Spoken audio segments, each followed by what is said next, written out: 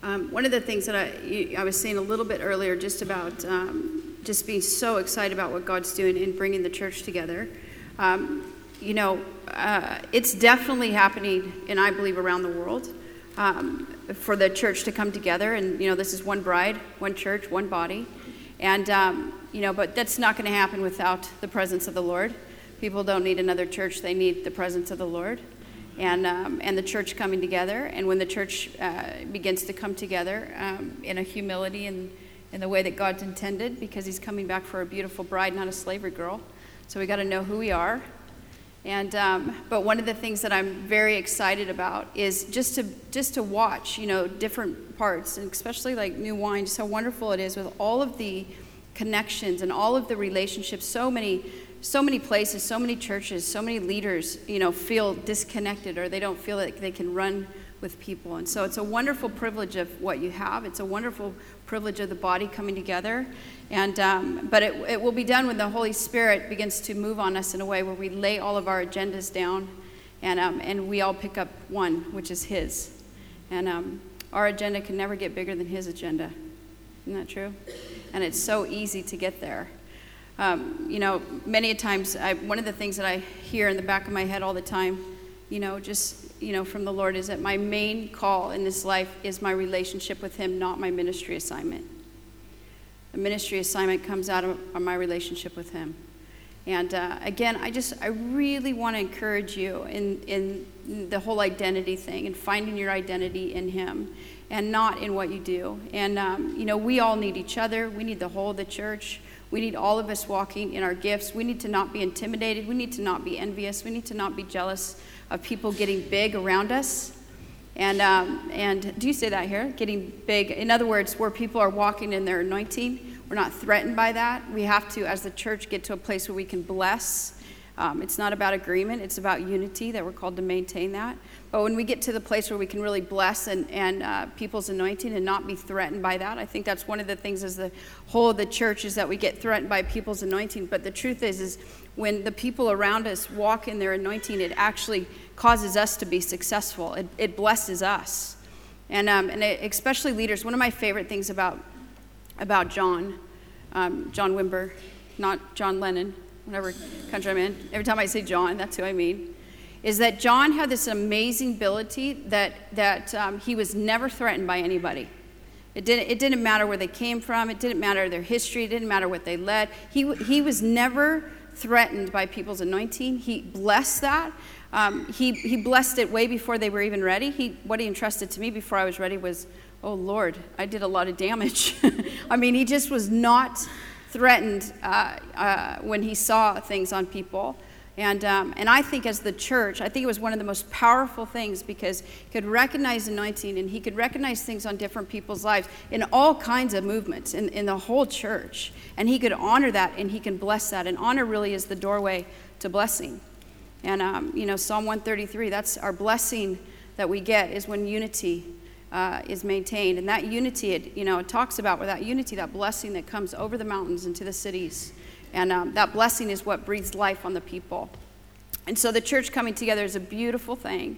But in that, we need to maintain this connection with the Lord because a lot of it, the enemy always comes in and he'll always go after the very thing that we're called into.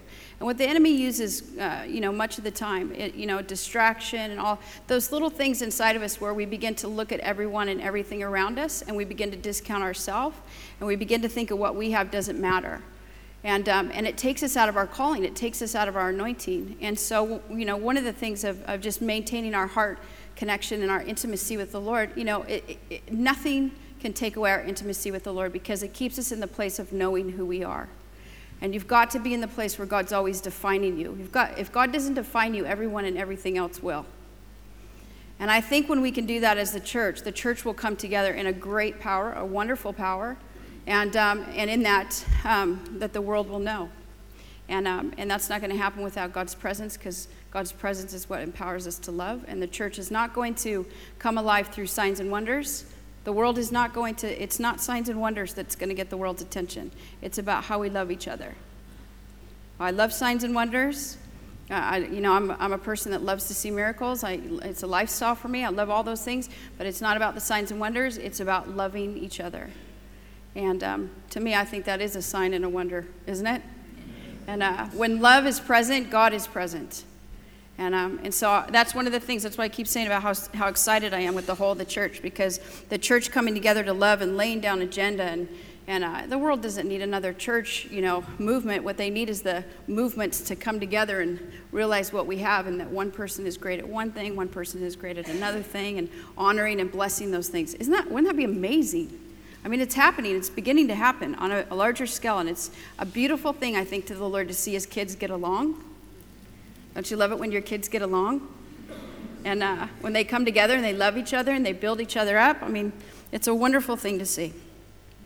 Amen. That was all for free. All of it was for free. Okay, I feel like this other thing, just to take a few things and share out of Matthew chapter 9, mostly because what I do feel is beginning to happen. I think it will come in a greater power. One of the things that I feel like the Lord does with me personally, I'm pretty sure it's with all of us, is that right before the Lord is going to pour out his presence, right before the Lord is going to move in a great power, right before the Lord is going to take us somewhere in particular, he always comes to us. And he always begins to show us things about our life. And he always begins to, show us things that maybe we need to work on, or he shows us things that we need to deal with, or he shows us things that are important to his heart that we understand. And so I think it's important that we prepare ourselves. I believe in preparation. I believe the process of preparation is really important. I believe that God's made all kinds of promises to us. But, the promise is only just one thing. We've got to, we've got to go through the process. And making the choice to go through the process takes a perseverance. And the only thing that produces the perseverance is a suffering. And so it really is making the choice that, yes, I want to get to the promise of what God's saying. I want to walk in the purpose of what God's, saying that he wants to do in me. But the choice to go through the process and persevere through that, that's where it lies. That's where the rubber meets the road, so to speak. Do you say that? You have that saying? Beautiful saying. And but it's a choice, isn't it? It is a choice. When God comes to us and says, I want to do something with you, I have something with you, but I want to work on this right now.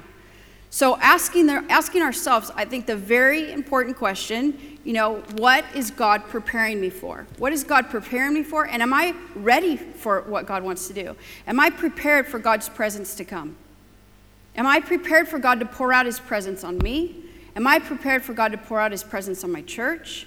Am I prepared, or am I not movable? Am I not in a place where God can really come and do what he wants? Because we say this all the time. We say, Lord, you come and you do what you want. We ask him to come and we say, Lord, you do what you want. But in the reality, do we really mean that? And are we ready for it? Are we ready for it even if it messes everything up? Have you ever noticed that through the years, all through church history, when God moves, he does it different every time? And when he moves, it usually offends us, doesn't it? It offends us in some way because he usually anoints people that we're like, really? And he usually does things that we're like, but you didn't do it that way before. And all of a sudden, he's stretching us.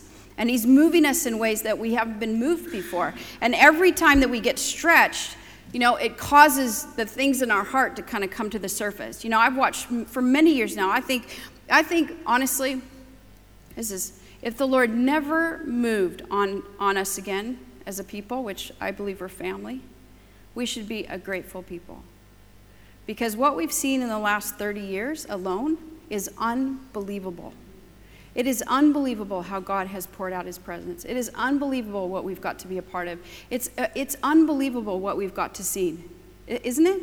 So even if we didn't have that, just the privilege of what we have, the privilege of God's presence is so incredible. It's so amazing.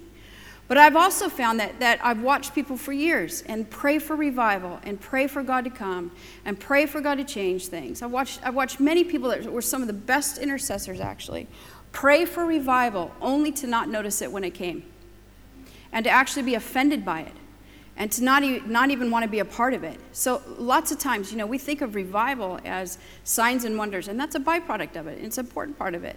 But the truth is, the fire of God's presence begins to bring all of those things up in our life that we didn't know were there.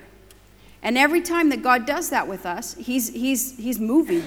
When I see stuff, I see God moving, because what he's doing is he's saying, I want to pour into you again. So let's do a cleaning. Let's clean you out, so to speak. And so, I personally, I've seen so many, I don't know what it is. It's just seasons, I guess. I have met so many people recently in the last, month or two, that are full of unforgiveness. I mean, where it's a bitterness. It's obviously given birth, whatever, to bitterness.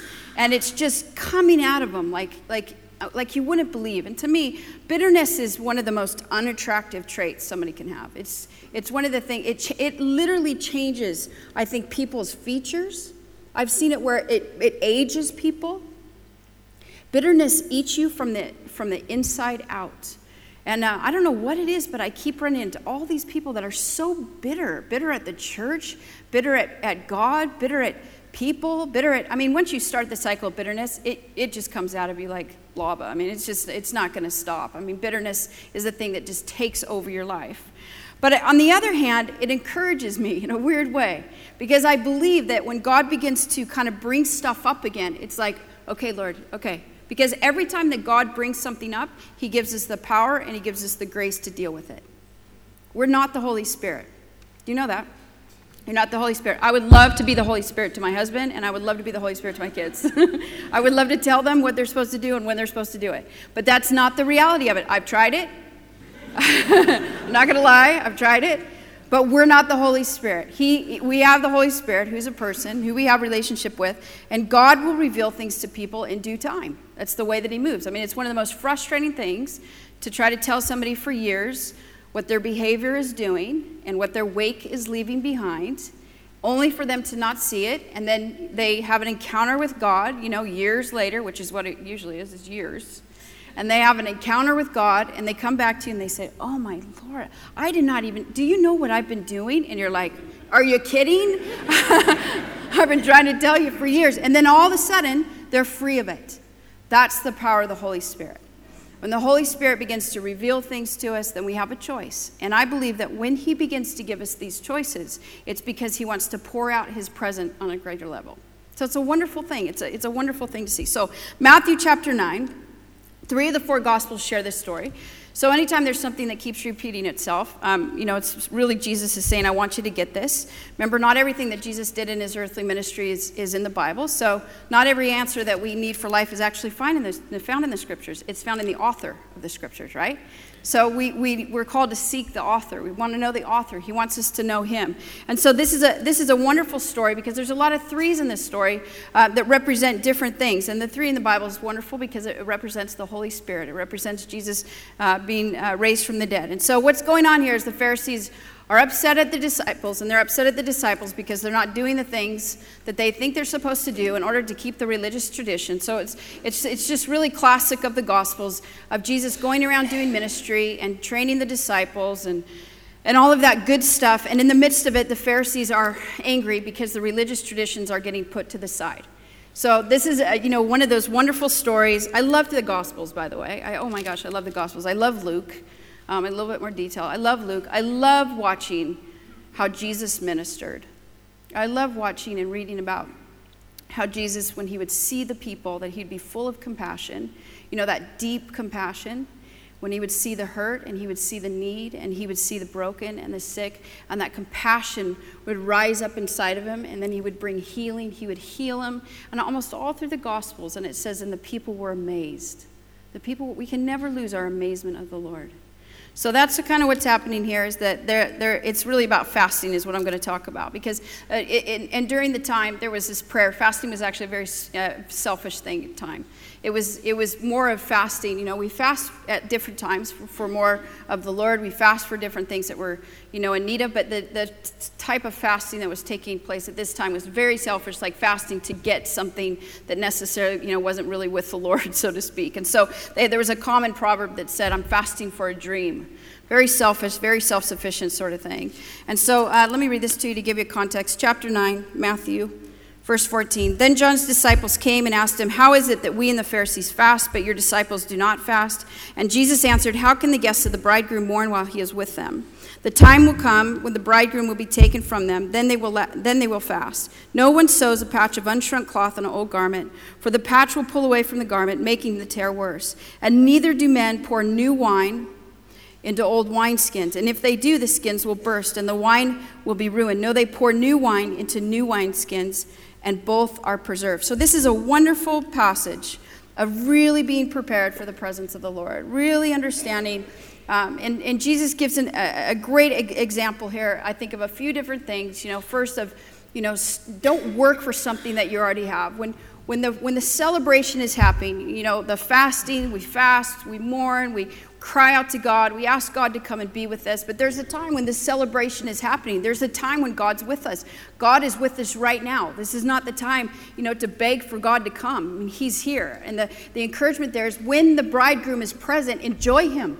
Celebrate. Don't get so religious and caught up, well, I have to do this to get something else. Enjoy him when he's here. Let's enjoy the presence of the Lord. Let's rest in the presence of the Lord. Let's not get so busy that we're on to the next thing, the next meeting, the next whatever it is. But enjoy the bridegroom when he's present. There's an element of just enjoying them, isn't there? And so rather than fasting and working for something, this really is a point of enjoying him and celebrating him. And so, for me personally, lots of times I can get sidetracked in praying to God for things when the answer's already there. In other words, most of everything that we need, we already have. Do you know that? Most everything that we need, we really already have. It's just whether or not we're going to believe it. God has already spoken so many things. It's just a matter if we're going to believe what he spoke. It's just a matter if we're really going to buy into the things that he's already promised to us. And many times, I'll ask the Lord for something, and the Lord will say, I've already given it to you. It's already right there. You just have to believe it. You just have to believe that this is what I'm doing, and that I'm here with you. And so Jesus is going to give a couple examples to make a point here. And they're wonderful examples in verse 16 and 17. And this is really the reference in Jesus being with them, Jesus being with us. And he's saying that there's no need to fast. There's no need to wait for something that's already here. And he's going to use the example of the cloth and the wine. He's going to give two examples of the importance of the wineskin, so to speak. And he's saying, listen, I'm not going to sew a patch on something. I'm not going to sew where the wineskin. I'm not going to just cover something up. And he's using the example of the cloth. It's patch. I'm not just going to patch something up. I want to pour something into your life. But there's times that I'm not going to just do that. I'm not going to just put a patch on that. Because if I do that and I pour the new wine in that wineskin, you will not be able to contain what I'm going to pour out. You will not be able to carry. You will not be able to contain, so to speak. We're the containers. We're not the controllers. You will not be able to contain what I want to pour into your life. So there will be times that God will come to you and he will say, no, this is not going to be like this time. This isn't going to be where you're going to play like that's not happening. Or you're just going to keep doing business as usual. I need to do a deep work here. I need to do a deep healing here. And sometimes God will do that.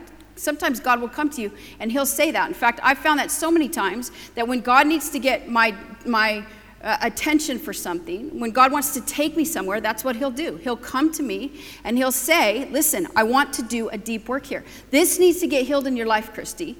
This thing needs to get fixed. In other words, how many times have we watched through church history where people have had an anointing, where people have had a wonderful thing from the Lord, yet the inside reality cannot hold their outside reality?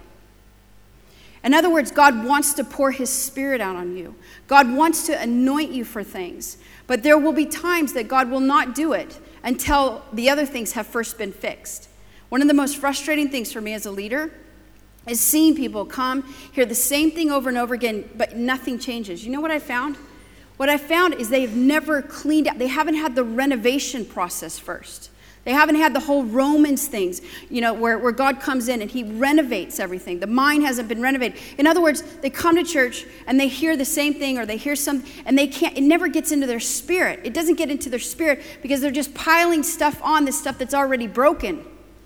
And so God needs to come in. I'm talking, this is leaders, attenders. It doesn't matter what it is. God needs to come in at times, and he needs to do a renovation process. He needs to come in and completely clean everything out so that he can renew our mind and he can fix our containers, so to speak. And what Jesus he's representing, I'm not going to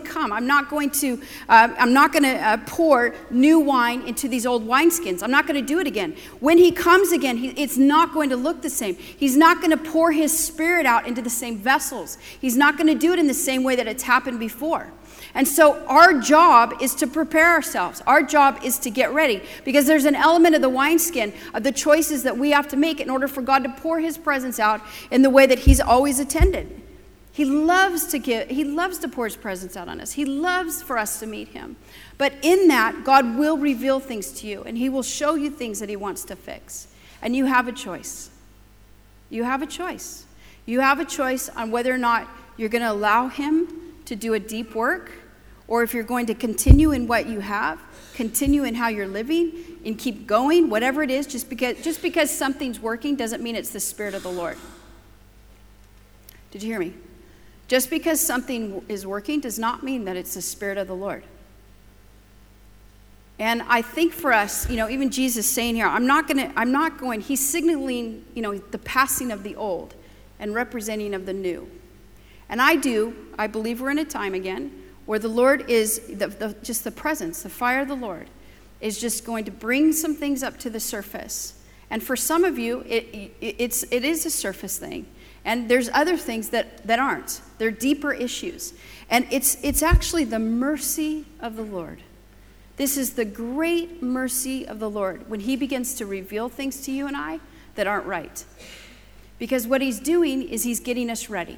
What he's doing is he's growing us up. What he's doing is that he's doing a healing process so that we can actually be a part of the bigger picture, so to speak. So I was reading a couple weeks ago again, just because I was running into all of these people with this bitterness thing. And, the Lord reminded me of the Moabites, and the prophet Jeremiah, because this is, all through the scriptures we find where God raised somebody up. He would anoint somebody to give a message to the people, to warn the people, to, whatever it was. He would anoint somebody, and they would have the word of the Lord. And so, God raised up Jeremiah at the right time to give a message to the people. And Jeremiah gave this prophecy to the Moabites, and he said, woe to you. You don't have any blood on your sword. In other words, you've taken yourself out of combat. You've taken yourself out of the battle, so to speak. You don't have any blood on your sword. But not only that, you have not allowed the Lord to shift you at times. You have not allowed the Lord to pour you out. And so you've become stale. You've become bitter. And he uses the whole example, such as this, as the wine and the wineskin. And when they would make wine in the fermentation process, and they would pour the wine from jug to jug or jug to jug, something like that. They would call one of those things. Anyways, they would pour it from one into the other. And if they didn't pour the wine out, then the wine would get bitter. And so the prophecy is about, listen, you have not allowed God to shake you when he needed to shake you. You did not allow the Lord to pour you around, a bit, a shifting sort of bit. And the result of that is you have no blood on your sword. You're not even in battle. You're not even a part of all this. You've taken yourself outside of it, which is usually, bitterness can be a big part of that. And that is what forms. Woe to you, that bitterness that comes. If you and I don't allow God to pour us out at times, if we don't allow the shaking at times, the shaking does something to us. If we allow God to do some of the things that he needs to do in us so that he can do them through us, otherwise we become stale. And otherwise the aroma, the taste, so to speak, of our life doesn't produce the thing that we're called to produce. So it's a great mercy of the Lord. It's not the discipline is the mercy of the Lord. When the Lord reveals something to you, he's saying, I love you this much. I love you this much, and I have something amazing for you. But before we go there, we need to live here for a minute. So there's different levels of the Lord's promise, of his presence with us. And the first is that he'll never leave us, that he'll never forsake us. Do you know that? You know what I love about that word forsake? Is when he says, I will never leave you, I will never forsake you, it means I will never abandon you. What's people's biggest fear? That they're going to be abandoned. What happens when you step out in ministry? That you're going to be alone, that nobody else is going to be with you, right? That you're going to fail. All that whole thing of abandonment is massive. It can get massive in our soul. So the promise that God says to us, listen, when you accept me, I will never leave you. It's the great promise of Emmanuel, God is with us. I am always here. He's always here. So our job is to draw near to him because he's here. And when we draw near to him, it's an act of a sacrifice. What falls on sacrifice? Fire. It's the presence of the Lord. So you have the promise that God is always with you. You have the promise that God says, I will never abandon you. And we need to know that. Sometimes it's the simplicity that we know that we are never alone. It's so cliche, but I'm telling you, I've been there. I've been there when I felt like I'm alone. I felt like there's nobody else. I've felt that. So the promise of that the Lord will never abandon me, when the Lord, has me step out, when the Lord asks us to do things, the promise of I will never abandon you is huge. That's why he told Joshua so many times. Joshua's call was massive. He needed to hear it, 6, 7, 8 times in the first chapter. I will never leave you. I will never leave you. I will never. I mean, obviously the guy was insecure. He needed to know God was never going to. But we're all like that. We are all like that. We need to know that God will never abandon us, that he will never leave us, right? The second promise, Matthew 18:19, where he says, listen, where 2 or more of you are gathered, what begins to happen? God begins to come on us in another way. There's something that happens together when we get together in a corporate setting. There's an element of God's presence that comes on us that doesn't happen when we're alone. So kind of what we did this morning is that us with the Lord of being alone. It's important, that connection. But there's another level of being in God's presence that when we get together corporately, he loves it. And so he says, when you do that, I'm going to be with you. And he comes in a greater way. He comes in a different way. It's a different thing that we will not get by ourselves just with him. It's a corporate blessing. It's the community of the saints coming together, which, by the way, it's the equipping of the saints, not the equipping of the leaders.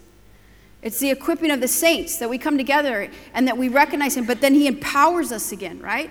And he does all these wonderful things when we come together corporately. And that's why we need each other. We need each other. We need the church. We need the community of the church. Because you know what I believe? I believe that God has set it up, that some of our healing is in the hands of the people that God's placed around us. You will never become a whole person by yourself. And that's what the enemy always does to us. He tries to isolate us. He tries to get us alone. He does all those sorts of things. Because if he can get us alone, he's got us. Because isolation kills. When the enemy can get us alone, I don't care what you do, by the way. I care. But it doesn't matter what you do. Whatever you do, the enemy can get you alone, and the enemy can isolate you. And if the enemy can isolate you, the enemy can take over your mind. Because when you're alone, you're brilliant. When you're alone, nobody else is there to argue with you. You are right all the time. When you're alone, everything makes sense to you. When you're alone, the enemy does all kinds of stuff on you, and that's how we get in deception. Deception is the very thing that takes us out of God's presence when we begin to get deceived on things. The nature of deception is that you get deceived and you're the last one that knows it. That's the nature of deception. The way that we stay out of deception is in community.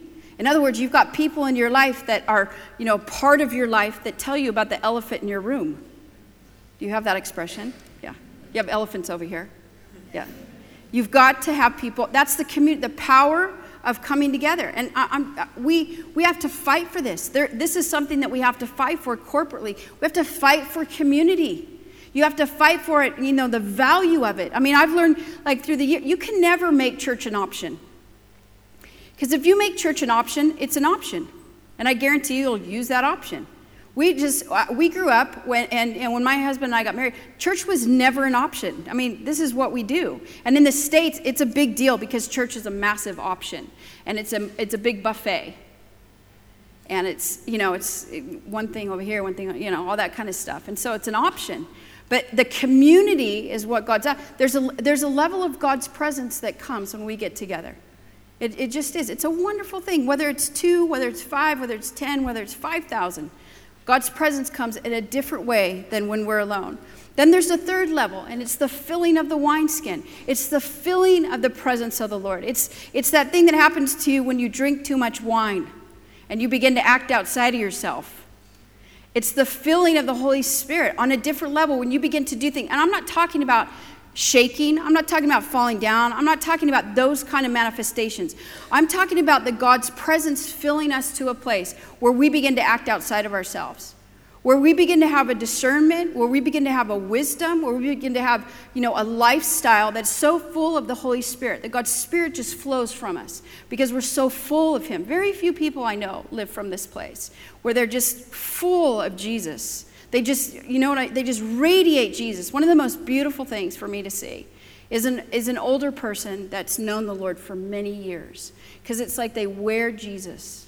You know what I'm talking about? They just wear Jesus. There's some of you in here. You wear Jesus. It's that knowing who He is. It's the infilling of who He is. It's the same, spirit. This is lifestyle. The spirit that filled Solomon, that he had that wisdom, that people traveled all those miles to hear about plants. I mean, come on. You know what I'm talking? There's so many things that we find, so many stories that we read, that when God's presence fills somebody, they walk in something. They walk in that revelation that is so attractive, that is so full of Him. I believe that we are coming into a time that, we need courage. If you're leaders in here, you need courage. Courage is a wonderful thing, because courage is not, it doesn't mean that we don't have fear. It doesn't mean that there's obstacles. It means that something, we just have this ability to push past it. So we need courage.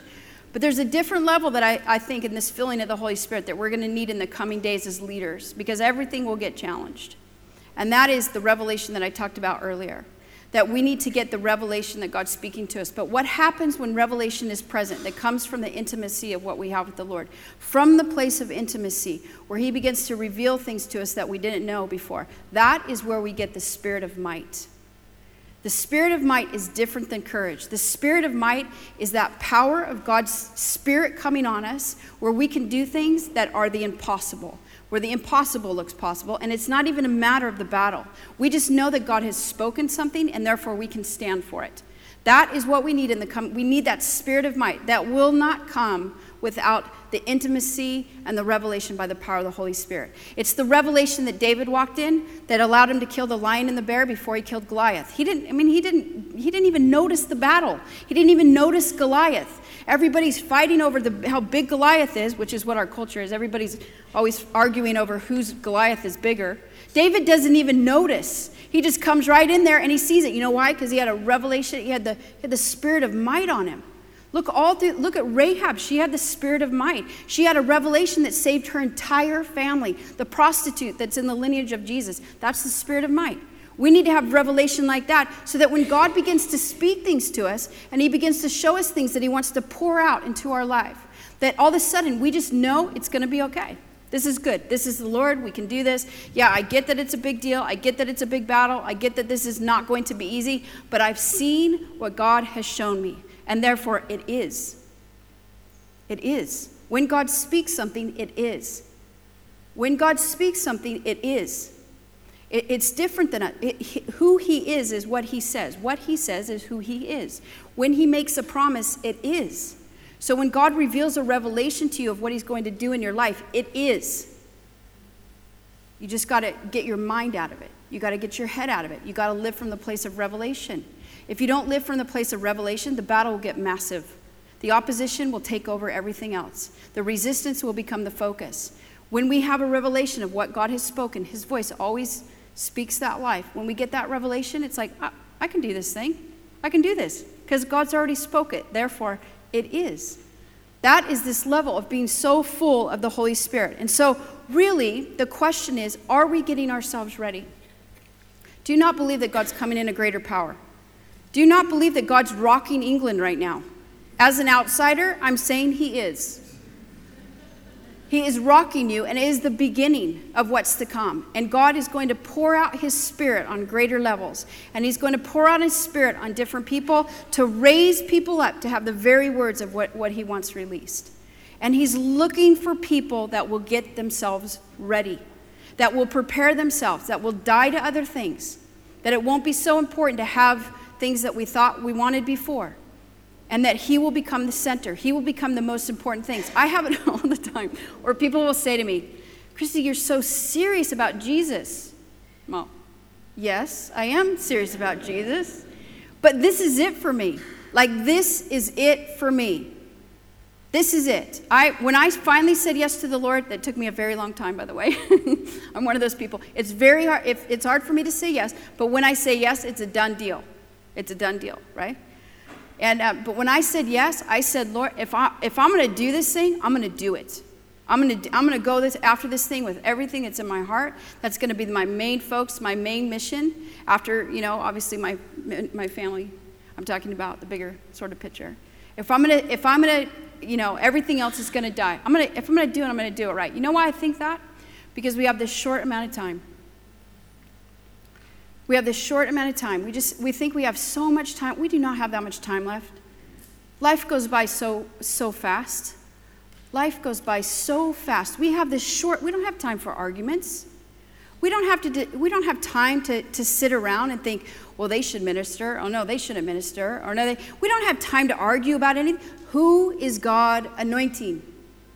Who is the God of the heaven and the earth, the creator of the heaven? Who is he putting his hand on? This is not rocket science. Who is God putting his hand on? That is who we want to hear from. Who is God anointing? Because you can't pay for anointing. You can't make anointing happen. When God anoints people, it's because he's anointing them for a purpose. We don't have time for arguments. We don't have time to have all these, things that distract us. We have a short amount of time to get ourselves ready to be in on one of the biggest things ever.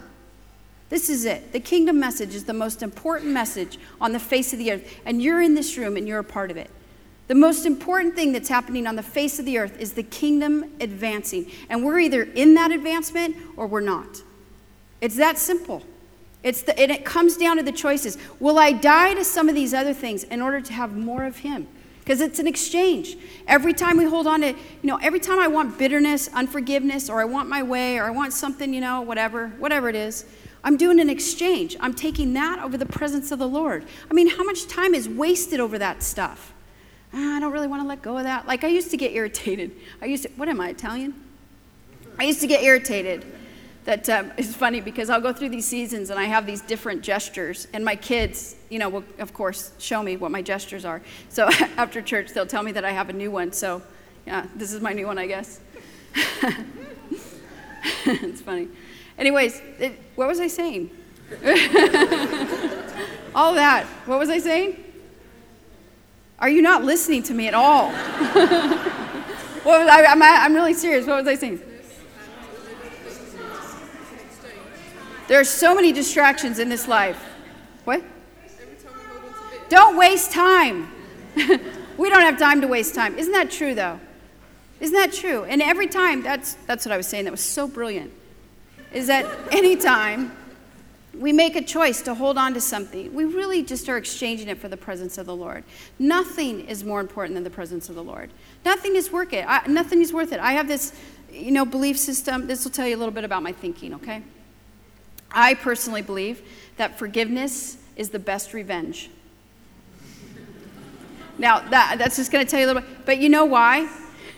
that is sort of how I think. Because no, you can't have that part of me. You will not have that part of me. I will not hold on to that. I will not do that exchange. I won't do it. And people don't like that. Some people don't want forgiveness. Have you found that? They don't really want to be forgiven. They weren't looking for that. But no, I'm not.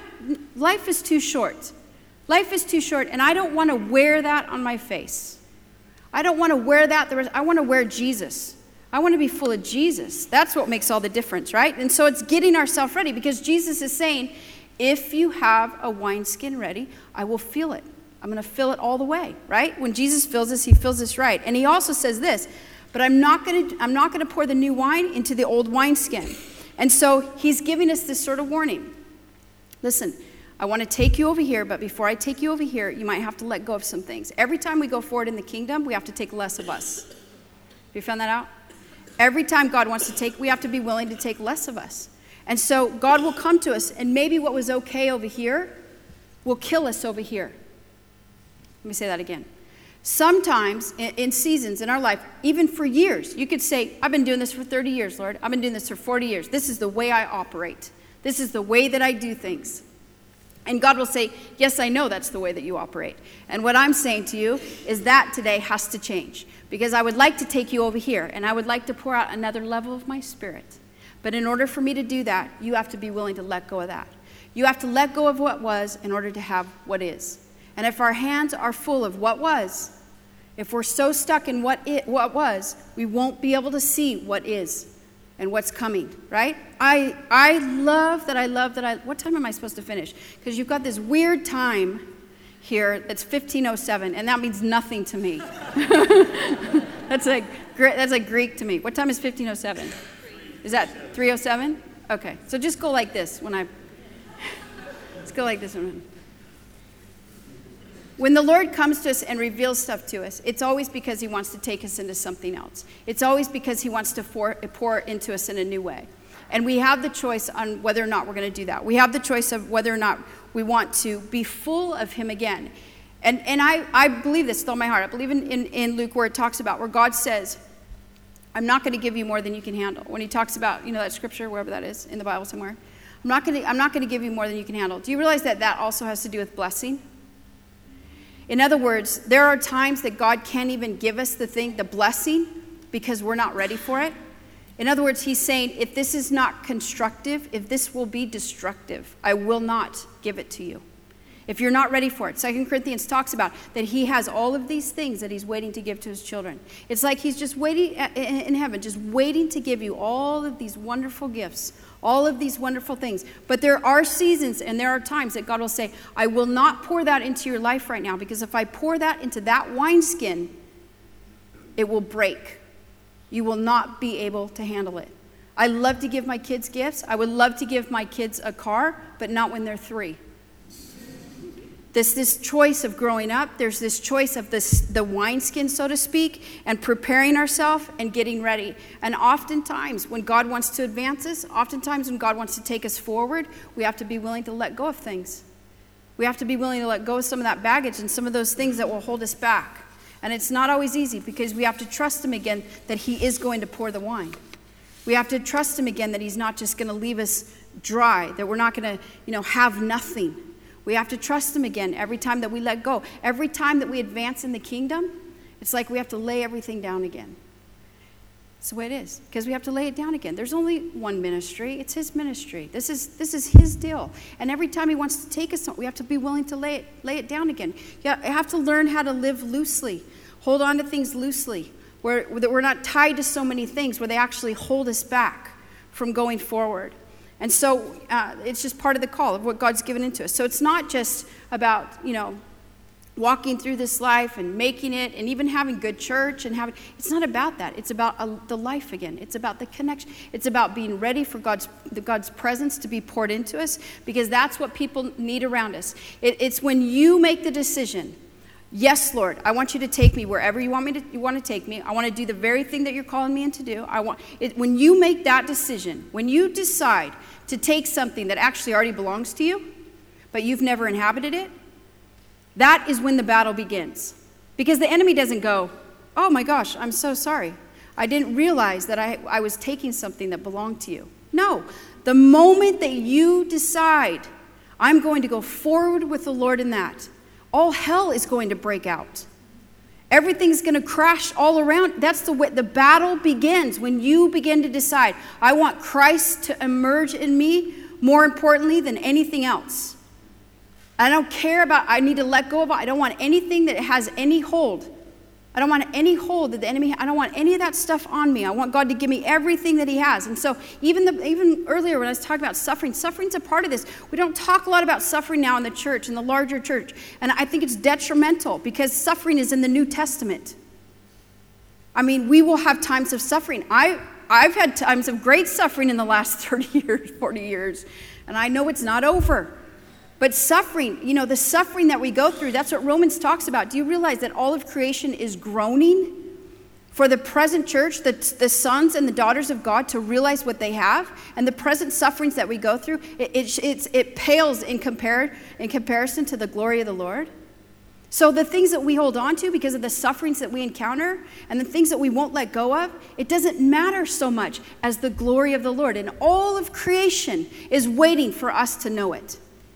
so that we will rise up and walk in what we're called to walk in. Do you know that? All of creation groans. When I hear that scripture, I feel that physically, actually, because I live in California, and the creation is groaning because of the earthquakes. But when the earthquakes, I believe that's part of all creation. He created all things. It's all of his creation. It's groaning. There's this, like the earth groaning for us to realize what we have. And so holding on to all these petty things, it's just not so important. I just don't think it's important. But the letting go so that we can have the new. In Acts chapter 1, verse 7, where it says, I'm going to pour my spirit out on you, and you will be what? My witnesses. His spirit is always for a purpose. Power is always for a purpose, but there's always a price tag to power. Everybody wants to come in after the victory. Everybody wants to come in after the victory. I learned when my church started, I can't tell you how many people came up to me and said, I would love to come to your church, but I first want to see if it's going to work. I'm like, well, okay, that's a lot of faith. Thank you for that faith right there that you just imparted to me. I mean, most people aren't pioneers, right? Most people aren't. But it's his spirit on us to be witnesses. It's power for a purpose. If you don't use the power for the right purpose, you lose the power. And our culture lives in almost of a selling of the Christian culture, a selling of God's spirit. He will not be reduced to a formula. He is the wind. He is the dove. How can you pocket the wind? How can you tell a bird where to fly? We will never be able to make the Holy Spirit a formula. Because if we did as the church, we would take it, we would stamp it, and we would sell it. And he won't do it. He will not be reduced to that. And when he says that, and the Holy Spirit is going to fall in the church, do you realize that what they did before the power came? They replaced Judas, what Judas had done. In other words, they repaired the leadership before God could pour out his spirit, before the Holy Spirit could come. God has to repair things in us. God has to get us ready. He has to get the wineskin ready. He has to get us in the place where we'll be flexible. The wineskin, if we're so stuck in the old, you know what begins to happen? We become immovable. We become immovable. We become inflexible. I think flexibility is one of the beatitudes we need. Flexibility in the kingdom is a definite. For us to be able to be flexible, Lord, what are you saying? What are you doing? Because it's a stretching beyond any other stretching, is it not? And I love what God's done through the years. I could tell you so many miracles. I could tell you so many wonderful things that I've seen God do, which, by the way, I've seen more miracles outside of the church in the last 5 years than in the church. And in amazing miracles. I've seen people come back from the dead. I've seen wonderful things that God has done. The Lord reminded me of this one story this morning. I was praying for this lady, I think, in Ohio. Yes, God is there. And, is this taped? And I was praying for this lady, and she was losing her sight. And she was really almost completely blind. And I began to pray for her. And I was feeling so much power. You know when you're praying for somebody, and you're feeling the Holy Spirit so much? And this lady is not showing, she's giving me nothing. She's got poker all over her, poker face. But I am feeling so much of the power of the Holy Spirit. So I'm praying for her, So I stop and I look at her, nothing's happening. So I'm praying again. And I'm just going, I have so much heat on me. I can't believe nothing's happening. So finally I say to the woman, I said, are you, what's happening? I said, I'm just feeling all this power. I'm really sensing the presence of the Lord. Are you feeling anything? She's like, no, I don't feel anything.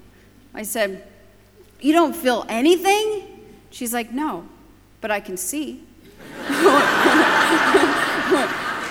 Okay. Give me something. So, I have seen incredible things through the years, and I am a grateful person for my inheritance. I am grateful for my heritage. I love every bit of it, the good and the bad and the ugly, because I think it has formed us. But I do not want to live on what was. I do not want my children to live on what was. We serve a God of revelation. We serve a God of fresh bread. We serve a God, what was once a wonderful taste that was fresh can breed disease if it's 15, 20, 30 years down the road. We need fresh bread. We need fresh words. We need to be flexible so God can pour his spirit out on us. And I'm telling you, it is going to stretch us. It is going to cause it. And if we are immovable, we will break. We will not be able to contain what he wants to pour out. So that is one of my prayers. I pray this, Lord, please let the inside of who I am be bigger than the outside. Let the inside, the choices, that who I am, the outside, whatever you want to do, you do whatever you want to do, Lord. But let me be bigger inside. Like, let me be flexible. Let me not get so stuck in what was, that it has to be a certain way, that you have to move a certain way, that you only use the people I think you should use, All of those things will actually, be a hindrance to God using us in his power. And so one of the greatest prayers, I think, of preparing ourselves for God's presence is, Lord, cause me to be flexible. Let me get ready. Whatever you got to do to stretch me, whatever it is I got to get rid of so that I can contain what you want to pour out. Isn't that a wonderful thing? It's a wonderful promise that he's saying, I'm going to pour out my Spirit. Because he is. He is right now, and it's coming more and more. So getting ourselves ready is very important, I think, to the Lord. Amen? Amen. Why don't you stand?